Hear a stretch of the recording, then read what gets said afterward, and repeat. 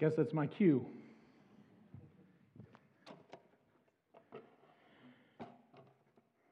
Well, good morning. My name is Eric Ash. I'm honored and grateful to be one of your pastors, and so glad to be with you in worship this morning again. You know, I think I end up saying this all the time, and I just get so energized being with your kids. They're amazing, and it's so much fun to be with them, and so energizing, and they're so open to the Spirit and so open to what God has for them. And it's a good reminder for us all to kind of always be watching. You know, I was reading this week, this is not part of the sermon, by the way, this is extra. I was reading this week, we come to the Lord as a child would come, and be open like a child is. And that's just a great reminder for me. And I would encourage you to kind of always be watching. Watch our children, our young adults, and how they are open to the Spirit moving. And it's a reminder for us that we sometimes need to kind of make a change and be more open like that. So this series we're doing is the power of re. And the prefix re, R-E, means to go back or to do again. Go back to an original place, to do over again, to make anew once more. Also with the sense of an undoing of what is happening. Words like reject, to throw it back. Recede, to move back. To return, to turn back. To rearrange, to arrange again. To regenerate, to grow again, maybe to grow again. To reuse, to use again. To reincarnate, to take on a body again. Re has a great bit of power in our language. And we see the power of re in many areas of our faith life. These first 4 weeks of January, we've been looking at the power of re. We looked at resolve, and last week, refresh in baptism. This week, we're going to look at restart. And next week, Tracy's going to take us home with reframe and how Jesus reframed ministry. Our scripture this morning is from the Gospel of Matthew. We're just continuing on. We're going to jump like we didn't see the temptations there. We're just going to skip over the temptations. We're going to come back to those in Lent. Thank the fathers of the church for doing that. They like to jump over the temptations till Lent. So we're going to be in chapter 4, verse 18, in the calling of the disciples. Hear the word of God. As Jesus walked along the Galilee Sea, he saw two brothers, Simon, who is called Peter, and Andrew, throwing fishing nets into the sea, because they were fishermen. Come follow me, he said, and I'll show you how to fish for people. Right away, they left their nets and followed him. Continuing on, he saw another set of brothers, James, son of Zebedee, and his brother John. They were in front of the boat with Zebedee, their father, repairing their nets.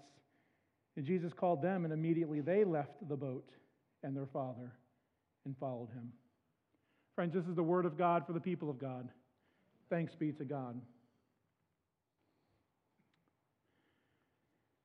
So let me put this story in place a little bit. First century rabbis in education or discipleship had a little bit different look than our current educational system. In the first century Israel, there was no more honored or esteemed position than the rabbi. Everybody, every family, every parent wanted their child to grow up to be a rabbi. Parents dreamed of their children becoming a rabbi in much the same way that we might dream of them becoming doctors or a lawyer or a successful business person. And children and young people wanted to be rabbis like our young people might want to be an entertainer or a star athlete. It was a profession held in high regard in the society. I first learned this teaching several years ago by a guy named Rob Bell. He used to pastor a church in Grand Rapids, a mega church in Grand Rapids. Now he's pastor to many people. And I heard about this teaching, and it's been fascinating to me for many years. He shared that at beginning age 6, from age 6 to 10, children would go to what is called a school called Bet Sephar. Bet Sephar was the name of the school. And it was a kind of school for this age group of children. So we're talking like first through fourth grader or something like that. And at that school, one of their main things, they would memorize the Torah. Okay, so if you're not up on what that is, it's Genesis, Exodus, Leviticus, Numbers, Deuteronomy. They would memorize the first 5 books, the Torah. In my Bible, that's 278 pages. I don't know how many scrolls that would have been for them. I have a hard time memorizing Genesis, Exodus, Leviticus, because I had to have it in my notes. After age 10, then, most would not go on. Most would not go on, but they would go and learn to work and learn the work of the family trade.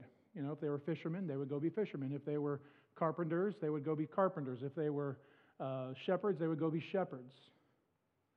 But the best of the best went on to what's called Bet Talmud. So from ages 10 to 13, the best of the best from that first group of kids, the best of the best would go on as part of their training to memorize the rest of the Hebrew Scriptures. Not only the Torah, but then the prophets. All those prophets that we know of, like Isaiah and Jeremiah and those guys, and all those we haven't heard of, like Nahum and Amos and, other guys that can't say right now.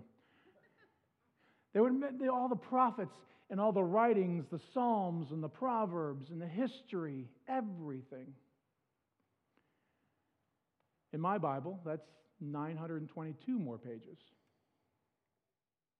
We're going to start the classes shortly here at Grace.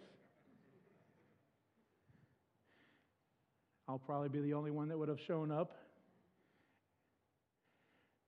just because I announced it. So 10 to 13, those best of the best, they go on to memorize the rest of the Hebrew Scriptures.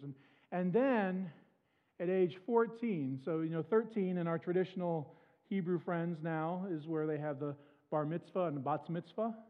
So after that, at 14 and 15, at the end of Beit Talmud, the best of the best of the best, the top-notch students would go on to what's called Beit Midrash. And during Beit Midrash is when they would apply to become a disciple of a rabbi. It would be kind of like, our kids are graduating and they're applying to go to school, to college. And it was a difficult thing. They would apply to become a disciple of a particular rabbi, and every rabbi had a different understanding, had a different interpretation of Scripture, they had different theology, they had a different focus of ministry, just like all of our churches may have a different interpretation and a different focus, a different mission. And every rabbi was a little different. But they would apply to become a disciple of a rabbi, so they could become like that rabbi, and they would do what that rabbi does. And some that didn't make the cut, the rabbi would say, no, this is not time, this is not for you, and would send them back off to go do the family trade, be a carpenter or fisherman or a shepherd or whatever. And the rabbis tested them. They really grilled them. They were asking, they were trying to find out, can this kid do what I do? Can this kid spread my teaching, my theology, my interpretation, my focus that I've chosen? Does this kid have what it takes? Now, the ones who weren't the best of the best of the best, who don't have what it takes, they went and did the family trade. They went and did what their parents did. And in others, they said, yes, come follow me. Come follow me. Leave your family, leave your village, and devote your life to following this rabbi. Does that sound familiar from the scripture passage? Leave your family, your village, and devote your life to following me. That's what it meant to be a disciple in the first century. following the rabbi all over the place, following the rabbi as closely as you can all during the day, and traveling and teaching on these dusty, rocky, dirty roads. Can you imagine if you got this clump of disciples following at the footsteps of this rabbi, going wherever, what they're stepping in, the dust of their feet, the dirt, the other stuff we won't mention, hot, dusty, dirty roads. And the rabbi's in front of you, and you're getting swept up with whatever's coming off of his feet. That's kind of what the picture was like. And a saying developed among the sages then, it would say, "May you be covered in the dust of your rabbi." Like if you were really following your rabbi, it's kind of this image of being covered in the dust and other stuff of the rabbi in front of you. And that was a blessing. May you be covered in the dust of your rabbi. Now let's read the scripture again in light of that. As Jesus walked alongside the Galilee Sea, he saw two brothers, Simon, who is called Peter, and Andrew, throwing fishing nets into the sea, because they were fishermen. "Come follow me," he said, "and I'll show you how to fish for people." Right away, they left their nets and followed him. What do you find unusual about that passage? That's not a rhetorical question this time. What do you find unusual in light of what we just talked about?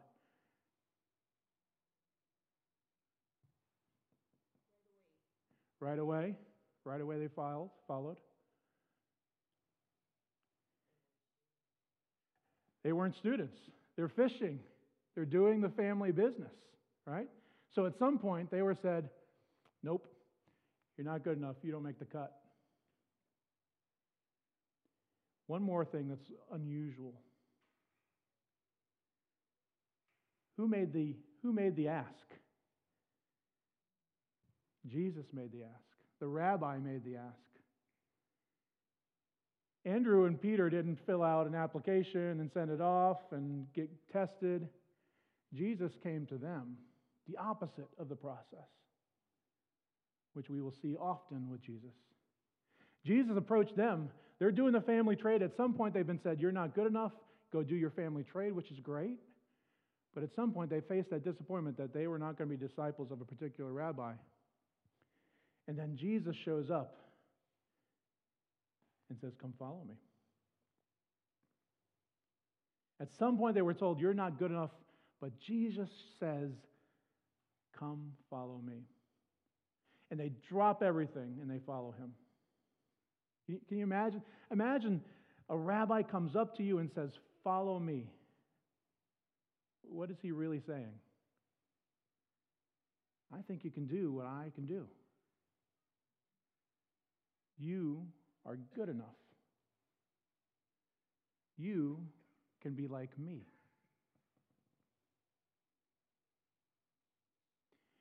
Andrew and Peter, at some point, they were in this schooling system, and at some point, they were told, "You're not the best of the best," or "You're not the best of the best of the best." Someplace they got put onto a different track. But Jesus comes and says, "Come follow me, because I think you've got what it takes." Doesn't stop there. The second part of our scripture goes on. Continuing on, he saw another set of brothers, James, son of Zebedee, and his brother John, and they were in a boat with Zebedee, their father, repairing the nets. And Jesus called them, and immediately they left the boat and their father and followed him. James and John, they were apprentices with their father. They were working with their father in the family business, learning the family trade, the family business. Zebedee's, proud. At some point, my boys are going to take over this family business. And Jesus approaches them in the same way. "Come follow me." And they got up and went. Why wouldn't, I mean, the Bible leaves things out, but why wouldn't Zebedee, you think he was like going, what the heck? What am I going to do now? My two strongest workers are gone, and where I'm not even going to get past the family business on. But I wonder if Zebedee went home, right, to Mrs. Zebedee. I mean, if being a rabbi was as prestigious as it was, he probably went home and goes, honey, guess what? The boys and I, we were fishing today, and this rabbi named Jesus came by, and he wanted James and John, our James and John. Yes, that James. Yeah, I know. James, that one. Wanted him and them to go and be his disciples. It would have been, it'd be like, Harvard called and they want you to go to medical school. You didn't pass biology, but they think you got what it takes. And then can you imagine Zebedee going the next day, like going down in town to the Sea of Galilee? Yeah, I noticed my boys aren't here today. Yep. I'm going to do the work all by myself. They're going to study with this rabbi. Yeah. Is your son going? Your son? Oh, no, he's going to be fishing? Okay. My boys are with the rabbi. These nobodies, these guys who've been left out, these regular Joes got a restart. They got a restart, and together with Jesus, they changed the course of human history. So what does that mean for us today? So what?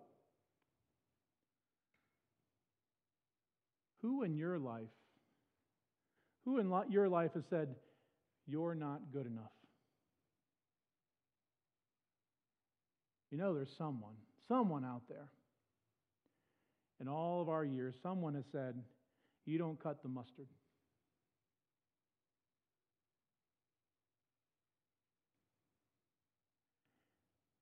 Maybe it's not someone else. Maybe it's yourself. Maybe you've been the one saying, I'm not good enough. Is anybody else, or I might be the only one that have these tapes that play in your mind, right? They're on loop. Yeah, you're just this kid. You're going to be fat all your life. You're never going to get in to do what you want to do, and when you get there, you're not going to be successful. Whatever they are, we all have these tapes that play on over and over. Maybe it was family or friends or colleagues or teachers saying, you're not good enough. You're not the best of the best. You better go do this other job, or you better go do this other thing, or students, you better go take this other class. You can't do honors. You need to take this, or you can't take AP. Don't even think about it. Or dual enrollment, not a chance. You better go do this other thing. In our faith life, we talk a lot about having belief in Jesus. And it's an important tenet of our faith. But friends, I want to tell you today that Jesus believes in us. Just like Jesus came to the Sea of Galilee and approached Andrew and Peter and James and John and said, I believe in you. You guys have what it takes to be my disciples and to spread my teaching all over the world. You can go and do what I do. And he's telling us the same thing today. He told them on the shoreline, and he tells us every day, you're good enough. You can do what I do. You can take my teaching wherever I tell you to go. He says, I believe in you. Come follow me. You get a restart. And he says, Craig, I believe in you. Come follow me. You get a restart. And Noah, he says to you, he says, Noah, I believe in you. Come follow me. You get a restart. Even those kids hiding the back tables back there, Derek, he says, I believe in you. Come follow me. You get a restart. And he not only says that to us individually, he says that to us collectively. He says, Grace Community United Methodist Church, I believe in you. I believe you've got what it takes to spread my mission in the place where I've called you. I believe in you. Come follow me. You get a restart.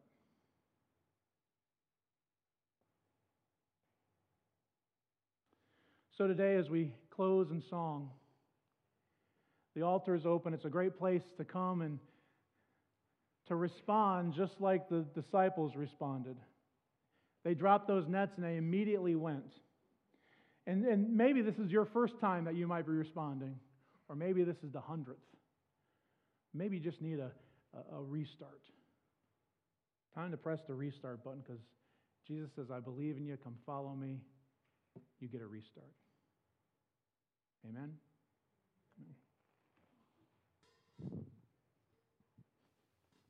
Will you stand?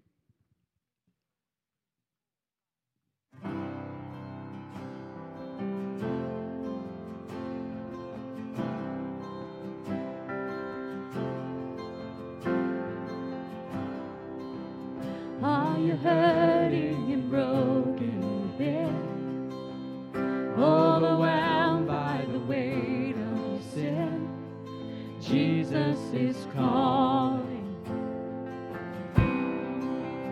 Have you come to the end of yourself?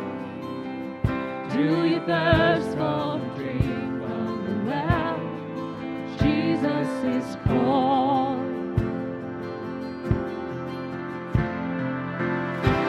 Oh, come to the altar.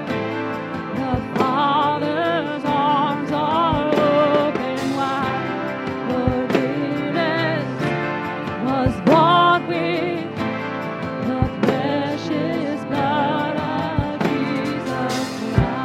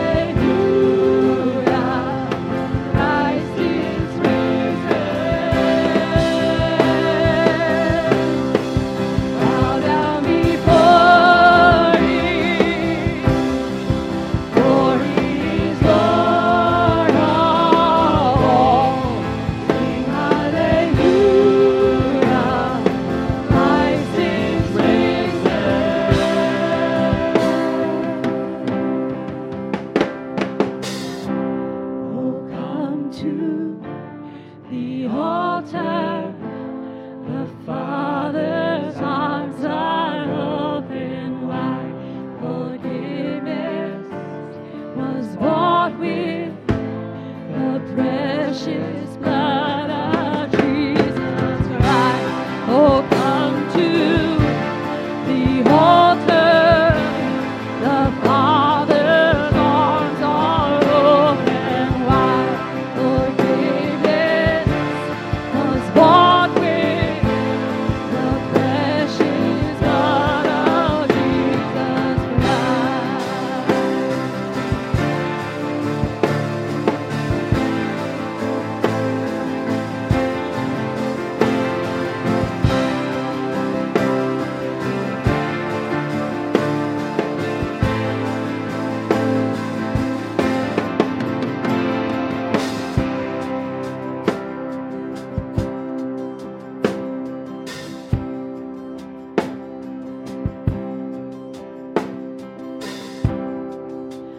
Bear your cross as you wait for the crowd.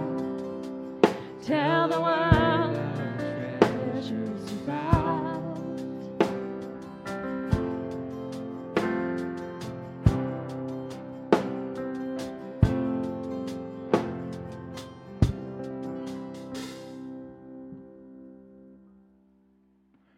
So, friends, wherever you are, Jesus comes to you and says, I believe in you. Come follow me. You get a restart. And if you're stuck, and you're like, I don't know how to even start the restart, you just reach out. One of us or many of your friends, but be happy to talk about how to do that. Be an honor to be doing that. The first time or the 100th time, everybody gets a restart. So let me leave you with this blessing of the sages. Friends, may you follow your rabbi so closely that you may be covered in the dust of Jesus. Amen? Amen.